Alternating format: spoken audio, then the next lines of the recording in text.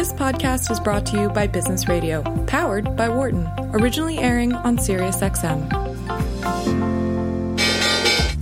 Welcome to our Behind the Markets podcast. I'm your host, Jeremy Schwartz. Alongside Wharton Finance Professor Jeremy Siegel, we tackle the latest market trends every week on Business Radio, powered by the Wharton School, SiriusXM, channel 132.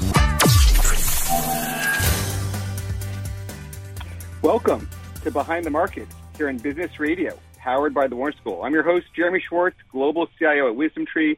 My co-host is Wharton Finance Professor Jeremy Siegel, author of Stocks for Long Run and the Future for Investors. Please note, I'm a registered representative of Foresight Fund Services. Professor Siegel is a supervisor at Wisdom Tree. Discussion is not tied to the offer or sale of any investment product, and the views of our guests are their own and not those of Wisdom Tree's affiliates. We're going to have a really interesting show for you today. You know, we always get the professor's take on the Fed, and of course, this week was a very big week for the Fed and discussions there. We also have a political discussion, what's happening in Washington with Greg Valliere, one of our friends and return guests. But Professor, let's start off with you. A big start to the year. A lot going on. Markets are rotating. What's your current thoughts? Yeah, and by the way, Happy New Year. We were not broadcasting for a couple weeks of Christmas and New Year, so it's great to be back. And boy, is there a lot to be talking about. First of all, just about a half hour ago, the long bond, the 10-year bond, broke through its previous high that was reached all the way back last March and touched 180. I will get to the reasons for that. There's a couple reasons for that, two of them. The first one is the employment report this morning. And as soon as I saw it, I said, oh, this is a hot report. Now, of course, when you look at the non-farm payroll, you said, oh, just a minute, 199, way below the 450 estimate. But there's a couple of things that make it hot. First of all, revisions for the previous 2 months were 141, so you're already bringing it up to the mid 350 range. But more importantly, what caught my eye, the unemployment rate sinking to 3.9%. Now, one has to remember last month, 2 months ago was 4.6. It was expected to go to 4.5. It went to 4.2. A lot of people said, oh, that's going to reverse itself, statistical error. So they thought it was going to maybe go down to 4.1 this time, went down to 3.9. We are using up all surplus labor, all of it, no one. Take a look at the Fed projections. It's way lower than anyone's projection. No one projected 3.9 in December. Then take a look at hourly earnings. Not year over year, up 4.7. It was expected 4.2. Also, last month was revised upward. The participation rate did not really budge. The people are not coming back, which is something we've been saying all along. The labor market is extraordinarily tight. Now, it took a little bit of time for the bond market to see how hot this report is. And I mean hot in the sense that there's,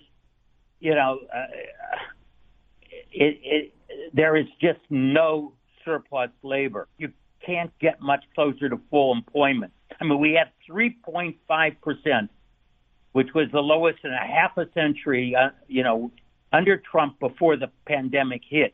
Few thought we could get this low. We're down to 3.9 right now. Actually, few thought we could get it below 4%. All this is confirming the tightness of the labor market. The wage increases are so far above expectations. Then, all right, on top of that, we get the minutes earlier this week from the previous Fed meeting. Now, normally that isn't a big mover, but this was a big mover. Now, let me explain why this was a big mover. This was a big mover because all of a sudden there's talk of not just tapering, but reducing the balance sheet. Now, reducing the balance sheet was not discussed either in the statement that came out from the FOMC meeting 3 weeks ago on December 15th, or was discussed at all in Powell's 45-minute news conference that followed that meeting. And what this did was scare a number of folks because they remember that it was reducing the balance sheet 2.5 years ago that caused a sharp increase in interest rates, and for Powell to do a 180 turn and supply reserves back into the market because all of a sudden there was too little reserves. Now, let me say the following. The situation is very different this time. We have $4 trillion more of reserves now as a result of the pandemic expansion than we did back when the previous attempt to reduce it. So really,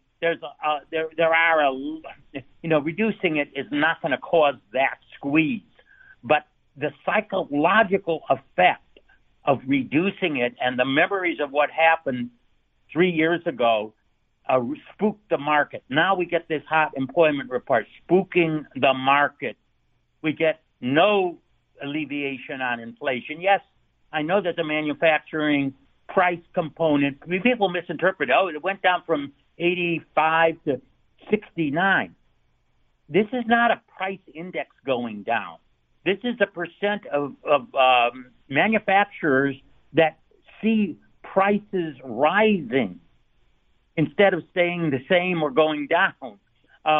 What we're now saying is that a month ago, 80% see them rising. Now 69% see them rising. It in no means makes it that they're falling. And on top of that, I'm sure many of you have been following what's going on in the oil market. This morning, the WTI touched 80. It's now down to 79.24 as I'm looking at my screen. But one has to note that it is only about $5 short of its post-pandemic high. Now, gasoline prices lag the oil by approximately 2 to 4 weeks. All that decline in gasoline prices that we got from late last year till a week ago, most of that is going to be reversed. We know that has political impact. There's not much Biden can do about it. Already released some of the reserves. That did very little. The Omicron crisis really set it down. OPEC is not pumping to levels that it has said it would, and the demand for oil is extraordinarily high despite the Omicron. The experts say the WTI is going to 80. Going to 100. Some say higher. I'm not saying that will happen. I'm not an expert in the oil market. I'm just saying that we're not getting any price declines. We're getting price increases. The bond market sees it. The bond market knows that the Fed is going to have to tighten. And as I say, I think has to tighten much more than what the market actually expects. A lot of great information there, Professor. So in terms of your outlook for the Fed, we've been talking about the taper timelines, and now the first hike, the probabilities have been coming towards March. You have our favorite Fed president, Mr. Bullard, out there saying March is now on the table. What's your thoughts on March? Is that going to be absolutely liftoff? March. Next week next Tuesday we're going to get a CPI. The CPI is going to remain hot. They're going to be pressured, and they're going to go on March. The question is, how much faster do they have to go this year? Again, late last year I threw out that they're going to have to go to 2%, which is 8 quarter point hikes. We've talked about that on the show to slow the inflation rate. We'll see what actually does happen, but the scenarios are not working out. The Fed, this is one of the hugest myths. Let's put it this way: in their December projections, they said that PCE inflation this year was going to be 2.6%. Well, 2.6% is 0.2% a month. When you compound it, it's 2.6. You tell me what the data looks like. We're going to get only 0.2% per month. You can get more like 5 to 0.6% per month. They're way off on that. They're going to continually to be pressured to move on this. The Omicron wave, we'll see. It is extreme, but the experts say it'll pass in 2 and 3 weeks, and then it just opens the floodgates. The problem is, of course, that China is trying to keep all Omicron out, so they may be restricting some of their production, while over here everyone's had it or been vaccinated and they don't care, and they're going to go on and demand the goods that are not going to be there. That's just even more inflationary, but that's another issue. Well, I know you were excited to bring in Greg to our show today, so I want to bring Greg in. It's been a big Fed week, Greg, so thanks for your patience. But we're going to be talking with Greg Valliere, who's very focused on what's happening in Washington. He's Chief U.S. Policy Strategist at AGF Investments. And, Professor, I know you had a special request to get Greg on, so I'll let you kick off the conversation, see where you want to go with Greg. Thank you, Greg. Greg has just great what he calls morning bullets. Sends them out around 5 a.m. I respond back to Greg all the time. I hope I'm not doing it too much. He gets back to me. I vent my ideas. I think he is one of the shrewdest people in Washington in terms of digging down and getting what is going on, what is going to pass, and what isn't going to pass to the state of the Democratic Party and the Republican Party. I mean, there's so much to talk about. We don't have a lot of time. I want to focus in on a couple of things. Today's bullets, I think, are really quite interesting. We all know that the Build Back Better was derailed last year. Manchin was, said he couldn't vote for it. But both you and I, Greg, thought that it could be broke up in pieces, and actually those pieces can be passed this year. And some of the pieces that you talk about that can be passed is more funding for, as you say, universal pre-kindergarten, expansion of some Obamacare benefits, some environmental proposals, and you put down as long as they don't impact West Virginia. He's very skeptical of big tax breaks for people who purchase electric cars. Of course, we all know that electric cars rebate was only available for union members and excluded Tesla, which caused Musk to go completely against them. Now, this was interesting, but Manchin generally accepts higher taxes for very wealthy and large profitable firms. Let me ask you this question. You don't mention Kristen Sinema here. Yep. No, I don't. So we need more than maybe just one to go along. What's your take on her with these items that you point out? Well, first of all, I have to tip my hat to you. You were calling for an inflationary surge before just about anybody. So way to go. Great call. Thank you. They always remind us when we're wrong, but we have to remind people when we're right, and that was a great, great call by you.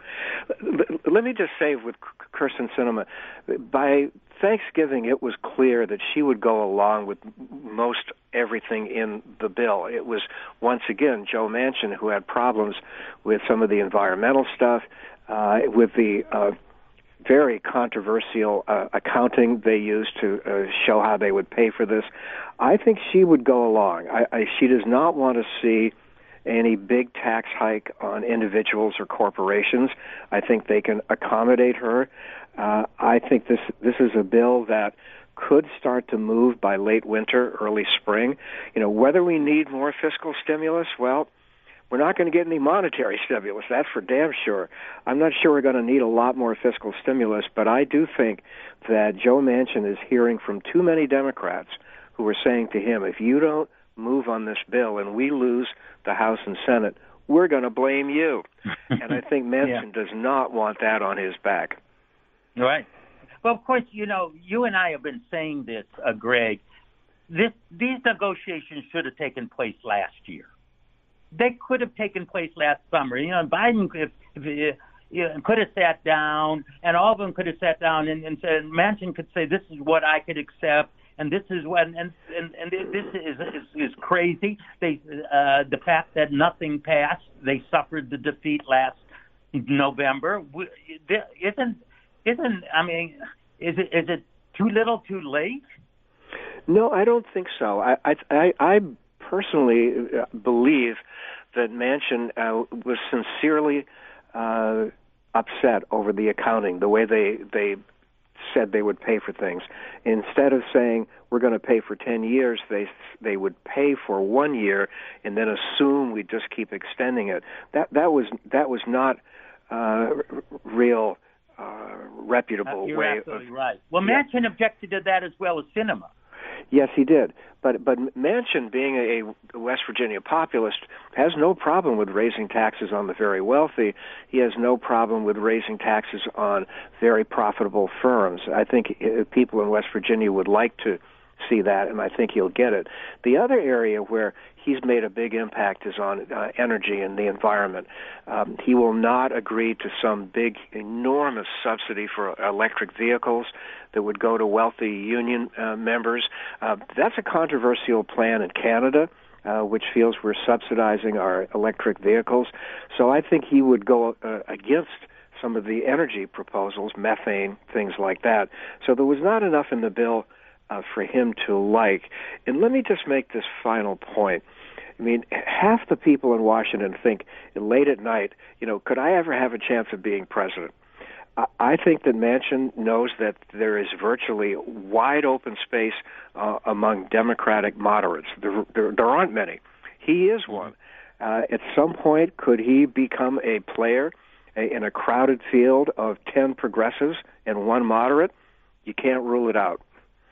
Yeah, and in fact, if Trump is on the other side in 2024, there's a lot of non-Trump Republicans that would definitely go for Manchin. They would. It's still, this would have to assume several premises, the main one of which would be that Joe Biden doesn't seek a second term. And I've been pretty outspoken in print saying I don't think Biden will seek a second term. If he won a second term, he would be 86 years old at the end of that second term. That's just too old. Yeah. Yeah, I agree. I mean, and his performance, it's almost like if you want it, you can always have it. But his performance has been very disappointing. You could see the polls. He, first of all, not negotiating with Biden early on, the Afghanistan withdrawal. And now the promising COVID tests and no COVID tests are available.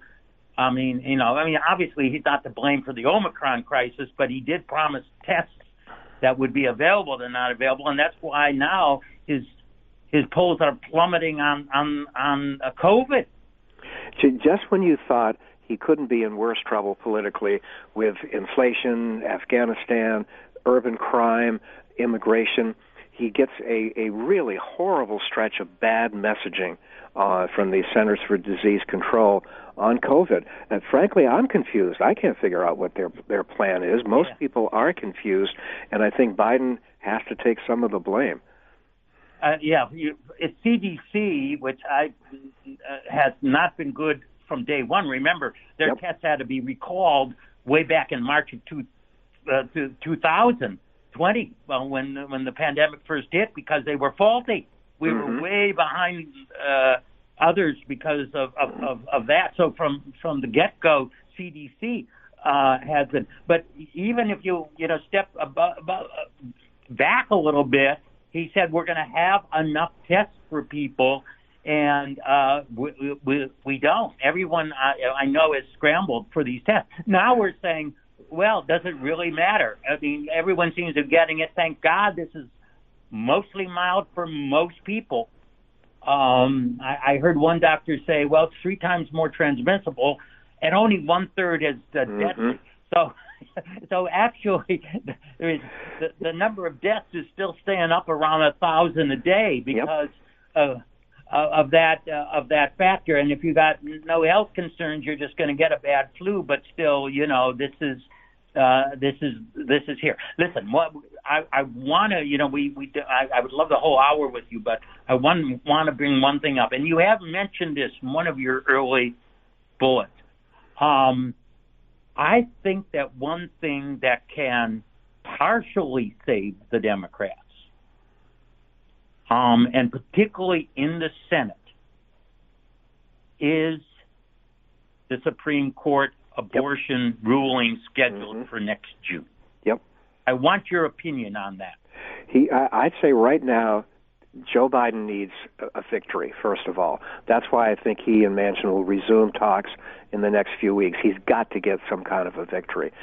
Secondly, he wants to portray the Republicans as too far to the right, and he could succeed. You look at the far right in the House, and I think a lot of moderate voters around the country get concerned by this. But in terms of a specific issue that could drive voter turnout, I think it's abortion. And if the Supreme Court rules, as all the experts say, that states have a right to at least curb abortion, if not ban it, I think there'll be a real backlash among moderates, female voters. That's the sleeper issue when we look at the fall election. Yeah, I agree with you. I think it could be a huge issue. Now, in fact, I think that Dems will latch onto that issue. Now, I don't think, I want your assessment, if this does turn out as the experts do, and the betting markets too, by the way, are pretty overwhelming in saying that, R v. Wade is going to be modified drastically or taken off. If that comes to pass, I don't think it's enough for the Dems to hold the House. Yep, I agree. But I think it might be enough for the Dems to hold the Senate. Now, what is your opinion on that? Well, there are many reasons why the House, I think, will flip to the Republicans. History is a big factor. Redistricting is a big factor. A lot of resignations among Democrats. So when I talk to people on the Hill, they say the House will flip. The issue is not whether. The issue is by how many seats. The Senate, though, as you correctly point out, is a tougher call. I think that it's possible the Democrats could hold the Senate by a seat or in a tie. But even there, the Republicans, I think, have a chance, certainly in the high 40s, maybe close to 50%. They have a chance of taking the Senate as well. So what that means is after the election in this coming November, Joe Biden's second 2 years will be years in which he's not going to get much done because the House will block him. Yeah. But, going back, don't forget, it is the senators more important. If abortion catches as an issue, they're going to say, because it is the senators that confirm the Supreme Court, they're going to say, this is where we can fight back. Do you believe that we're going to get a Breyer retirement this year? There's been a lot of speculation, but lately he's pushed back against that. I don't think he wants to be pushed. There are other members who could step down, including Clarence Thomas. I'd be real surprised if we were talking exactly a year from today without at least one departure from the Supreme Court. Yeah, well, I hope we are going to be talking a year from now. I'd love to start out the year with you. I want to go back a little bit on I know we don't have much time, Jeremy, but just a little bit on the taxes. What we could get on the taxes. Sinema doesn't want any rise in personal taxes. It doesn't want to take away any part of the Trump tax cut. Right. For corporations, she doesn't want to raise the 21% rate. I think Manchin was willing to go to 25%. But there's more taxes than just that. There's foreign income taxes and others. Do you think Sinema is willing to do that on those foreign entities? The chances for any big taxes have dropped dramatically. I don't see, for the super wealthy, maybe the rates go up by a point. For very wealthy corporations, maybe it goes up a little. But I think a lot of things that many of our listeners probably are concerned about, like the step-up basis or capital gains or the estate tax, I don't see the support in Congress for anything like that. So I think the hit from higher taxes will be pretty modest, if any hit at all. Yeah. I mean, there is, the corporate tax does affect, valuations, the stock market, those S&P projections, raising it to 25. The Biden proposal would have lowered about 10% off of S&P earnings. If you keep the rate the same but do the foreign alone, it's about 5% from what I remember. I mean, one would basically have to do that. Let me just ask you on the estate tax. Trump increased the exemption dramatically. Do you know what Manchin and Sinema are to bring it back to pre-Trump levels, or are they perfectly happy with that big expansion? I think there will be other Democrats who would have a problem with a big change in the estate tax. Democrats like Tester out in, I think it's Wyoming. There are farm state Democrats who, of course, worry about the values of farms for their constituents. So my sense is that there's not going to be a lot on taxes. Okay, that's great. We covered a lot of issues. There's two other things that I'll quickly throw out. One is, let's not overlook the regulatory climate. It's very hostile toward business, the financial sector. We'll see Elizabeth Warren beating up on Jerome Powell next week when Powell's confirmation hearings begin. If you look at the Biden nominations for the regulatory agencies, these are very aggressive people who want to crack down, whether it's antitrust or environmental regs. I think that's an overlooked story. It's not the sexiest story in the world, but regulatory policy is going to get far more adversarial between Washington and business. Second point I'd make is that we can never overlook geopolitics, and I would say there are at least two stories to be concerned about. I don't think Putin is reckless enough to go into eastern Ukraine because he would face a rebellion. He would face a guerrilla war from Ukrainians who would try to resist. I think that we can maybe diffuse this crisis or lower that a bit. The bigger thing that worries me is China. I think U.S.-China relations will stay very, very rocky, especially after the Olympics end outside of Beijing in 6 or 7 weeks. I think U.S.-China trade relations will stay rocky. The military threat toward Taiwan will not diminish. China has all these new sophisticated weapons, these hypersonic missiles that they've been testing. So I think U.S.-China relations will stay pretty rocky. And then just one last final point.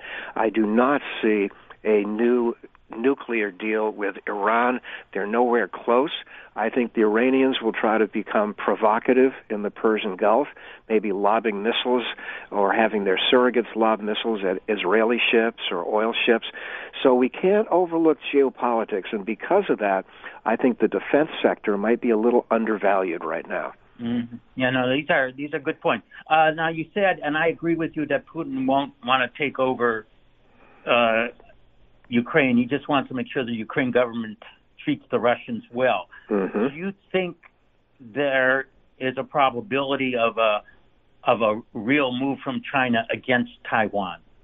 Well, rhetorically, we're almost there, and I think that it is a threat.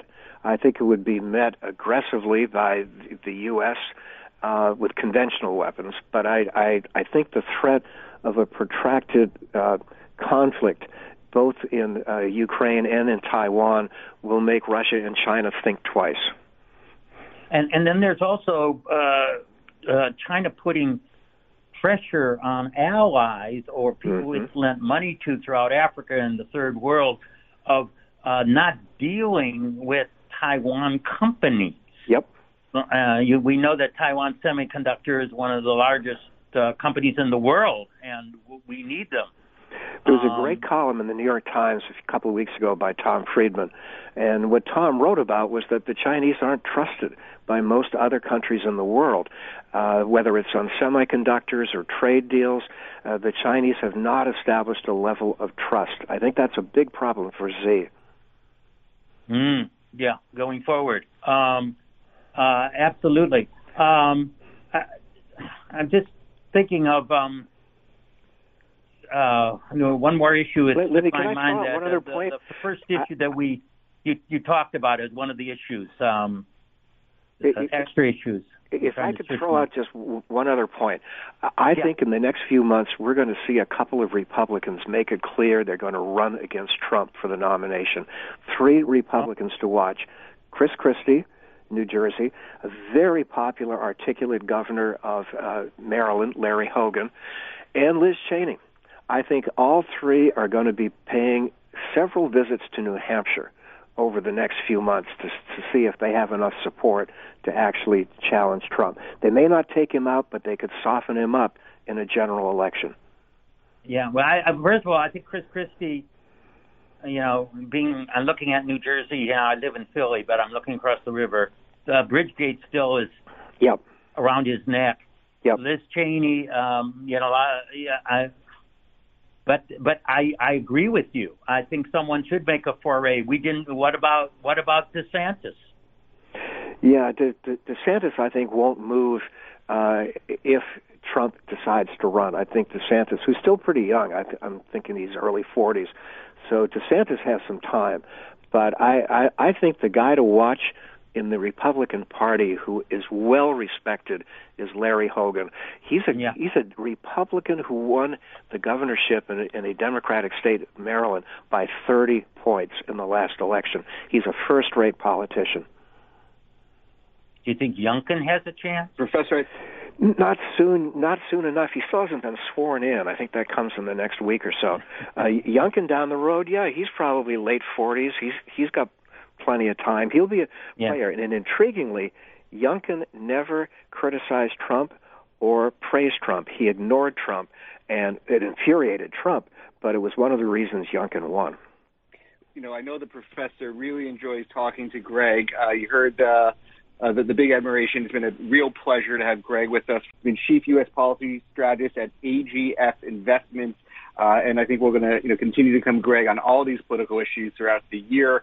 The professor has been spot on inflation. You're going to keep hearing from him throughout the next few weeks on what's happening with the Fed, interest rates, the market rotation. I'd like to thank our producer, Patty Hall, our sound engineers, Chris Tukes, Dion Simpkins.